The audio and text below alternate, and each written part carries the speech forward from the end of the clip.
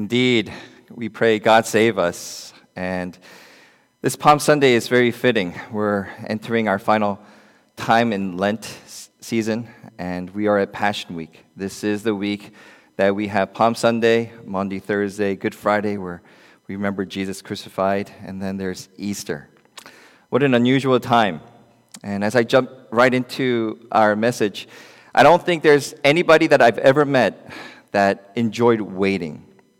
Do you enjoy waiting? Waiting for a food, waiting for traffic, waiting to go out, waiting to hug a friend. Some of us are waiting to just get out into the open again and gather with our family. My brother just took his family the other day to see my parents and sent me a photo. They couldn't even hug each other. They kept that distance. And so waiting is not easy. And Alex Stone in New York Times wrote this in 2012. The dominant cost of waiting is an emotional one. Stress, boredom, that nagging sensation that one's life is slipping away. And I think I could relate to that as we're waiting in this period of shelter in, we feel like we're wasting our time, but it's true, the best thing we can do right now is to just stay at home and minimize our exposure. You know who else knew about waiting? It's Israel. Israel waited 500 years for a Messiah. 500 years. That's almost double the age of this nation that we're in. And no wonder that in today's text, as the children we saw in the video were waving their branches, shouting, Hosanna, God save us, Israel was so excited to see, could this be it? The Messiah has come. They were laying down their clothes. They were waving branches. They were shouting, Hosanna, Hosanna in the highest. Now, Jesus came riding on a donkey, a colt, a baby donkey. And so Jesus didn't just pick this arbitrarily. What we see here is Jesus meticulously planned this. Verse 2 and 3, Jesus says, go into the village in front of you, and immediately you will find a donkey tied and a colt with her. Untie them and bring them to me. If anyone says anything to you, you shall say, the Lord needs them, and he will send them at once. Jesus had planned to ride the colt into Jerusalem at Bethphage to make a public declaration. What was that declaration? All this time, for 3 years of ministry, Jesus told his disciples, don't tell anyone who I am. Don't mention. Keep it to yourselves. Be quiet. But now it's time to let the world know he is the King of Israel that's coming. And so in 518 BC, Zechariah, prophet, wrote this, rejoice greatly, O daughter of Zion. Shout aloud, O daughter of Jerusalem. Behold, your king is coming to you. Righteous and having salvation is he. Humble and mounted on a donkey, on a colt, the foal of a donkey. The king would come to Jerusalem one day riding on a colt, and no one has done that for 500 years. And on Palm Sunday, what we call the triumphal entry, Jesus came into the city riding on a donkey. So this is what we call Palm Sunday, and within 4 days, the shouts of Hosanna, Hosanna in the highest, would be changed to this. Let him be crucified. The same citizens, not the exact same crowd to be fair, but the sentiment of this city that received Jesus so warmly would change their sentiment to let him be crucified from Hosanna, Hosanna in the highest. The question I want to ask is, how did that happen? Within 4 days, how would a group of people so excitedly welcome this coming king, the deliverer, somebody who would bring them up to 4 days later, let him be executed? Well, there's a few factors, and the first one, some of us have experience with, politics. The biggest factor in the world at the time were the religious leaders who were not happy that Jesus was calling them out for hypocrisy. The religious leaders were not happy that Jesus was undermining everything they've established, the man-made power that resided. And they were losing followers to Jesus, and they were jealous. And so in Matthew 26, this is what they say later on. Then the chief priests and the elders of the people gathered in the palace of the high priest, whose name was Caiaphas. and plotted together in order to arrest Jesus by stealth and kill him. The rising tension amongst the powers did not like Jesus coming in, especially as the king. They did not want their kingdom, human kingdom, to be threatened. And so one of the reasons we see was that they swayed the crowd, they swayed the city, and had Jesus falsely tried. There's another reason for this. And the other reason was that something that you and I often do in marriage and relationships, we set up an expectation that can't be met. In other words, the people had a false expectation of Jesus. The crowds wanted a powerful new nation. They wanted a kingdom that would rise up like when King David was alive.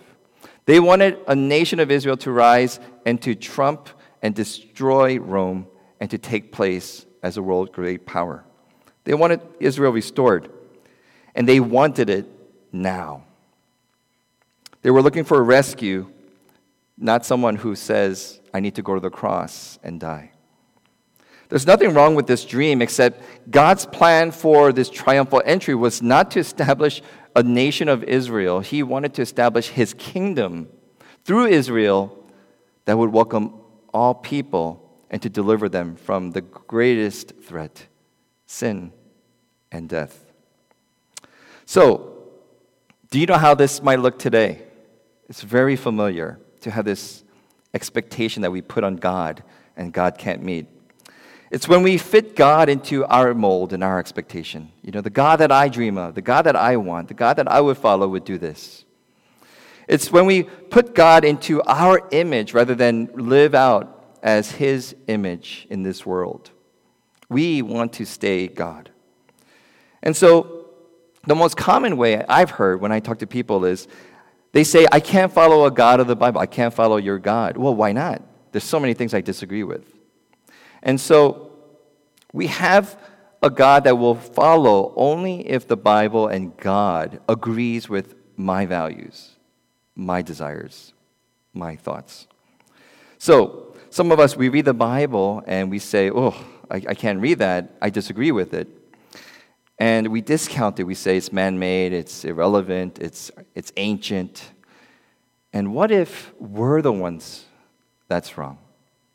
We try to fit God into our box, but we're unwilling to become molded by God and to be revealed, to see him as revealed. New Testament scholar named N.T. Wright wrote this. When he studies the Bible, I take it as a method in my biblical studies that if I turn a corner and find myself saying, well, in that case, that verse is wrong, that I must have turned a wrong corner somewhere. But that does not mean that I impose what I think is right onto that bit of the Bible. It means instead that I am forced to live with the text uncomfortably, sometimes literally for years. This is sober autobiography. Until suddenly I come round a different corner and that verse makes a lot of sense. Sense that I wouldn't have God if I had insisted on imposing my initial view on it from day one. But someone said, if there's something in the Bible that I disagree with, I must assume I'm wrong.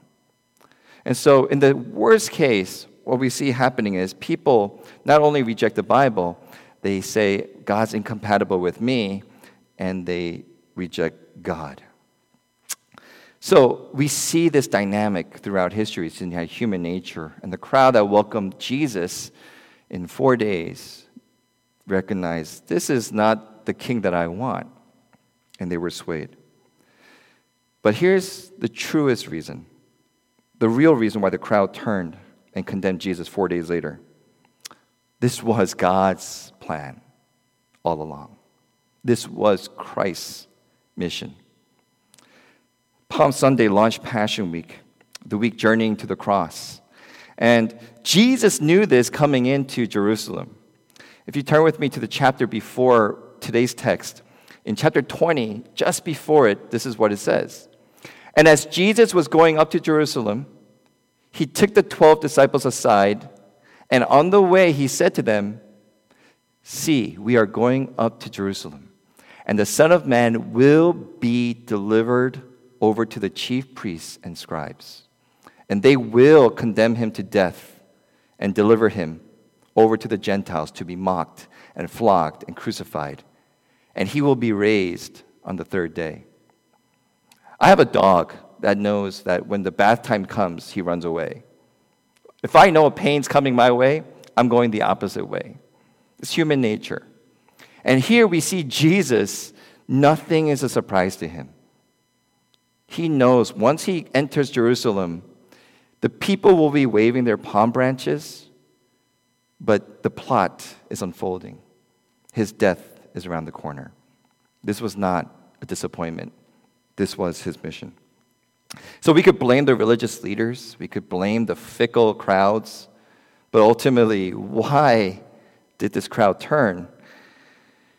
God anticipated it, and it was the plan all along to bring deliverance to us and all humanity from sin and death.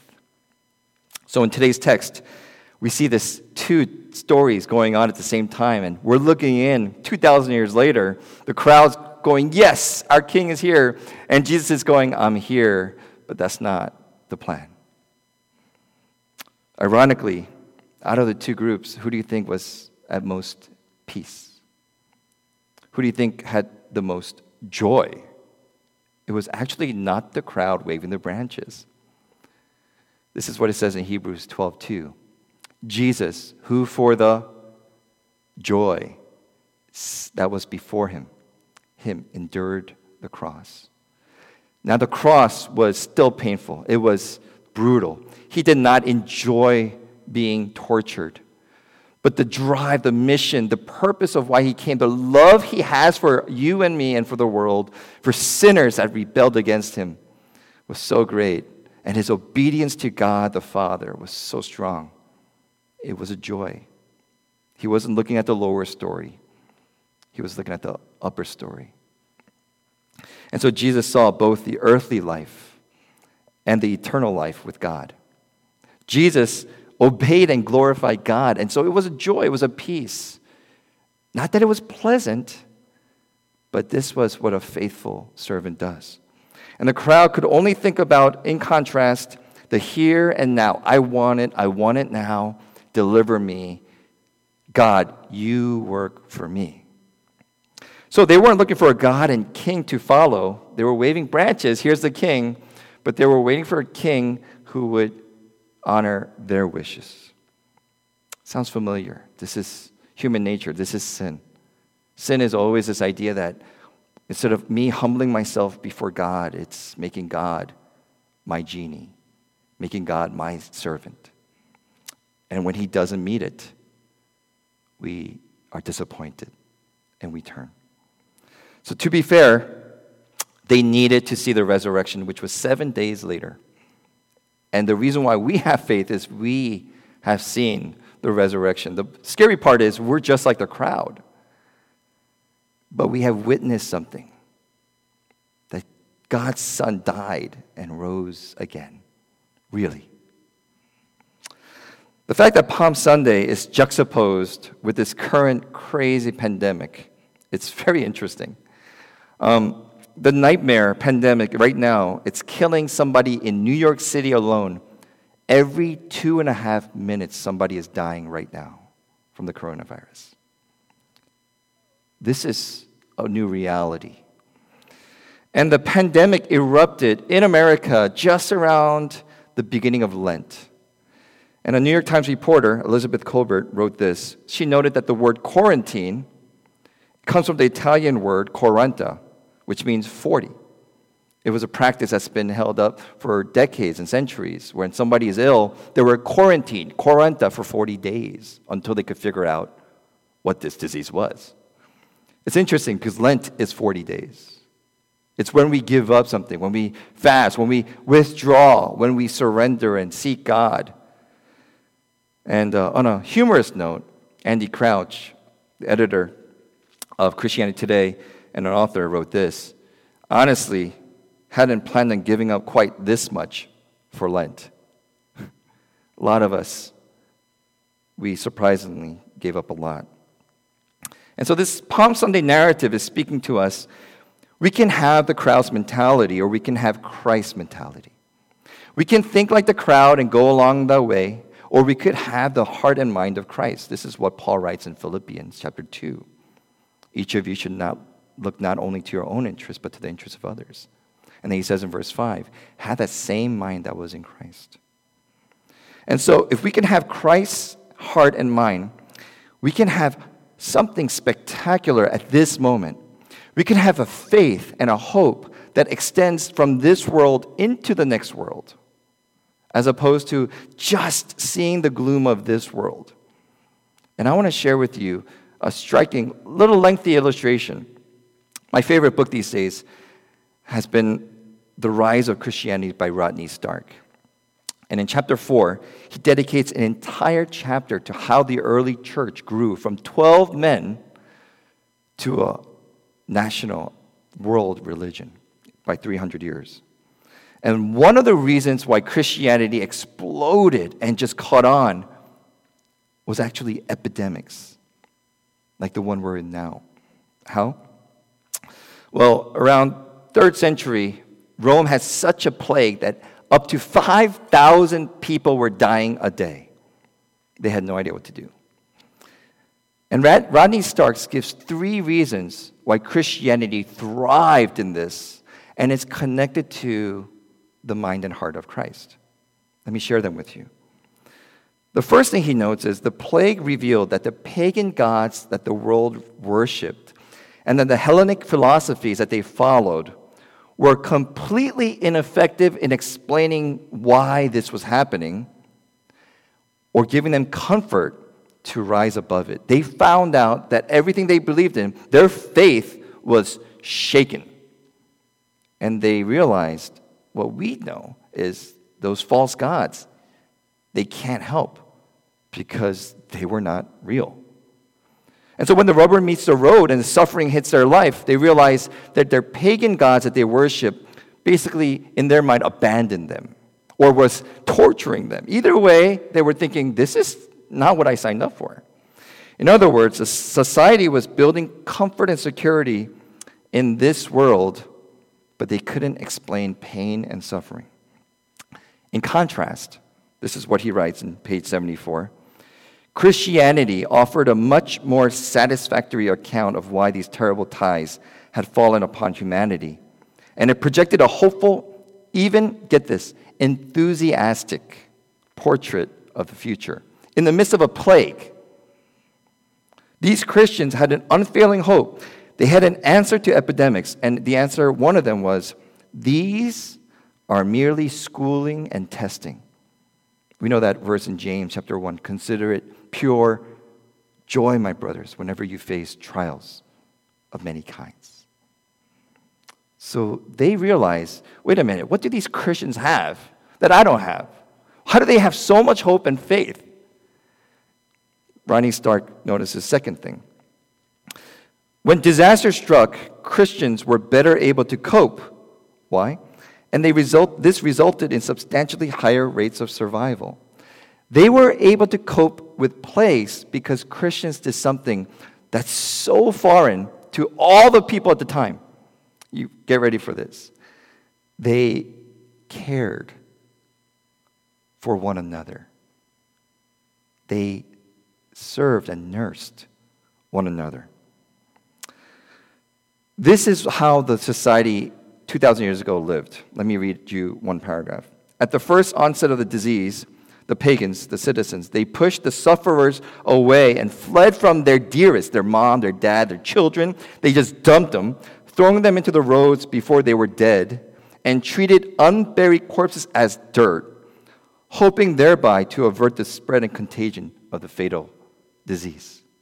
The practice was, you got the disease? Get out of my house. And they just fled. There was no idea of, we need to care for her. We need to help grandma. The wealthy, the pagan priests, and the powerful all ran to the hills and left the city to die until this plague ended so they could come back. And here we have Christians going around pulling corpses off the street, having a burial without sparing any expenses, quote unquote, nursing one another, And so even though they didn't have a cure for the pandemic, the fact that they nursed one another with food and water gave them double the chance of survival. It was their kindness. These Christians lived in a different way. And so everybody saw these Christians and said, what is it they have? Why are they so kind? And it got so out of hand to the Romans that they said, hey, we got to be like the Christians. Everyone starts showing benevolence to one another. But it was obviously artificial. There's a third reason why Rodney Stark says Christianity thrived. And it's because so many people were dying in large numbers that many lost the attachments to one another who kept them from becoming Christians. Maybe they had parents who said, you will never be a Christian. Those Christians are whack. We're going to be doing what we have been doing. We're going to worship our pagan gods like your grandma. And when the Christians were led and driven by a resurrection, an event that Jesus was really God, and they were just going out there, people started realizing, once their loved ones started dying and so many people perished, let me explore this truth. Is Jesus real? And so these Christians shared a faith that was so strange. They believed that the Christian God loves humanity so much, therefore, humans must demonstrate their love through sacrifice on behalf of one another. Let me read that again. The Christian God loves humanity so much and demonstrates that love through sacrifice. Therefore, humans must demonstrate their love through sacrifice on behalf of one. They believed that. This was a foreign concept. So moreover, such responsibilities were to be extended beyond the bonds of family and tribe. Indeed, all those who in every place call on the name of our Lord Jesus Christ, these were revolutionary ideas. In other words, they were willing to lay down their life so that the other person may live, because that's exactly what God did for them. So they thrived. I want to ask you, when you watch the news this week, did you catch the highlights, the good things that are happening? There are so many good things happening. Who are we hailing as heroes these days? Nurses. Why? Without the proper PPE, they're going in wearing garbage bags, whatever they can, because people are hurting. And nurses know it's dreadful. They're crying. They're scared. We need to pray for them. Doctors. But they're going in, risking their life to serve them. Why do we hail that as heroes? That is the very nature of Christ. Doctors, truck drivers, first responders. We have a lot of heroes. Whenever people are willing to lay down their life, we see not Christians, we see Christ. I want to go back to verse 1 and kind of wrap it up with this. Haley Lee, who read the scripture, she nailed the pronunciation of Bethphage. It's Bethphage, Bethphage, Bethphage. Greek is probably close to Bethphage. This city was very significant, and I'll share with you why. In that city was actually the location of what's equivalent to the Jerusalem Supreme Court, the Sanhedrin. It was where they sat, right outside the city. And for Jesus to go into, of all gates, Bethphage, was to declare, I am ready for whatever judgment you have. He was willing to come in on a colt to declare boldly, I am the King of Israel. You may not like it, but I am the King, the true God. And he went in there not to live, but to give up his life so that we can live. This city was no trivial information. Jesus came in without expecting to leave alive. So I want to end with you. What kind of hope do you have? Because for the church, I want to challenge you to say, readjust your faith and your hope so that you can live now in such a way that we become the salt and light. That throughout 2,000 years of Christian history, this is the moment that people didn't squeak away in fear, but they rose up because a God who loves them calls them to love others. And for the Christian church, we have a hope. He is Christ.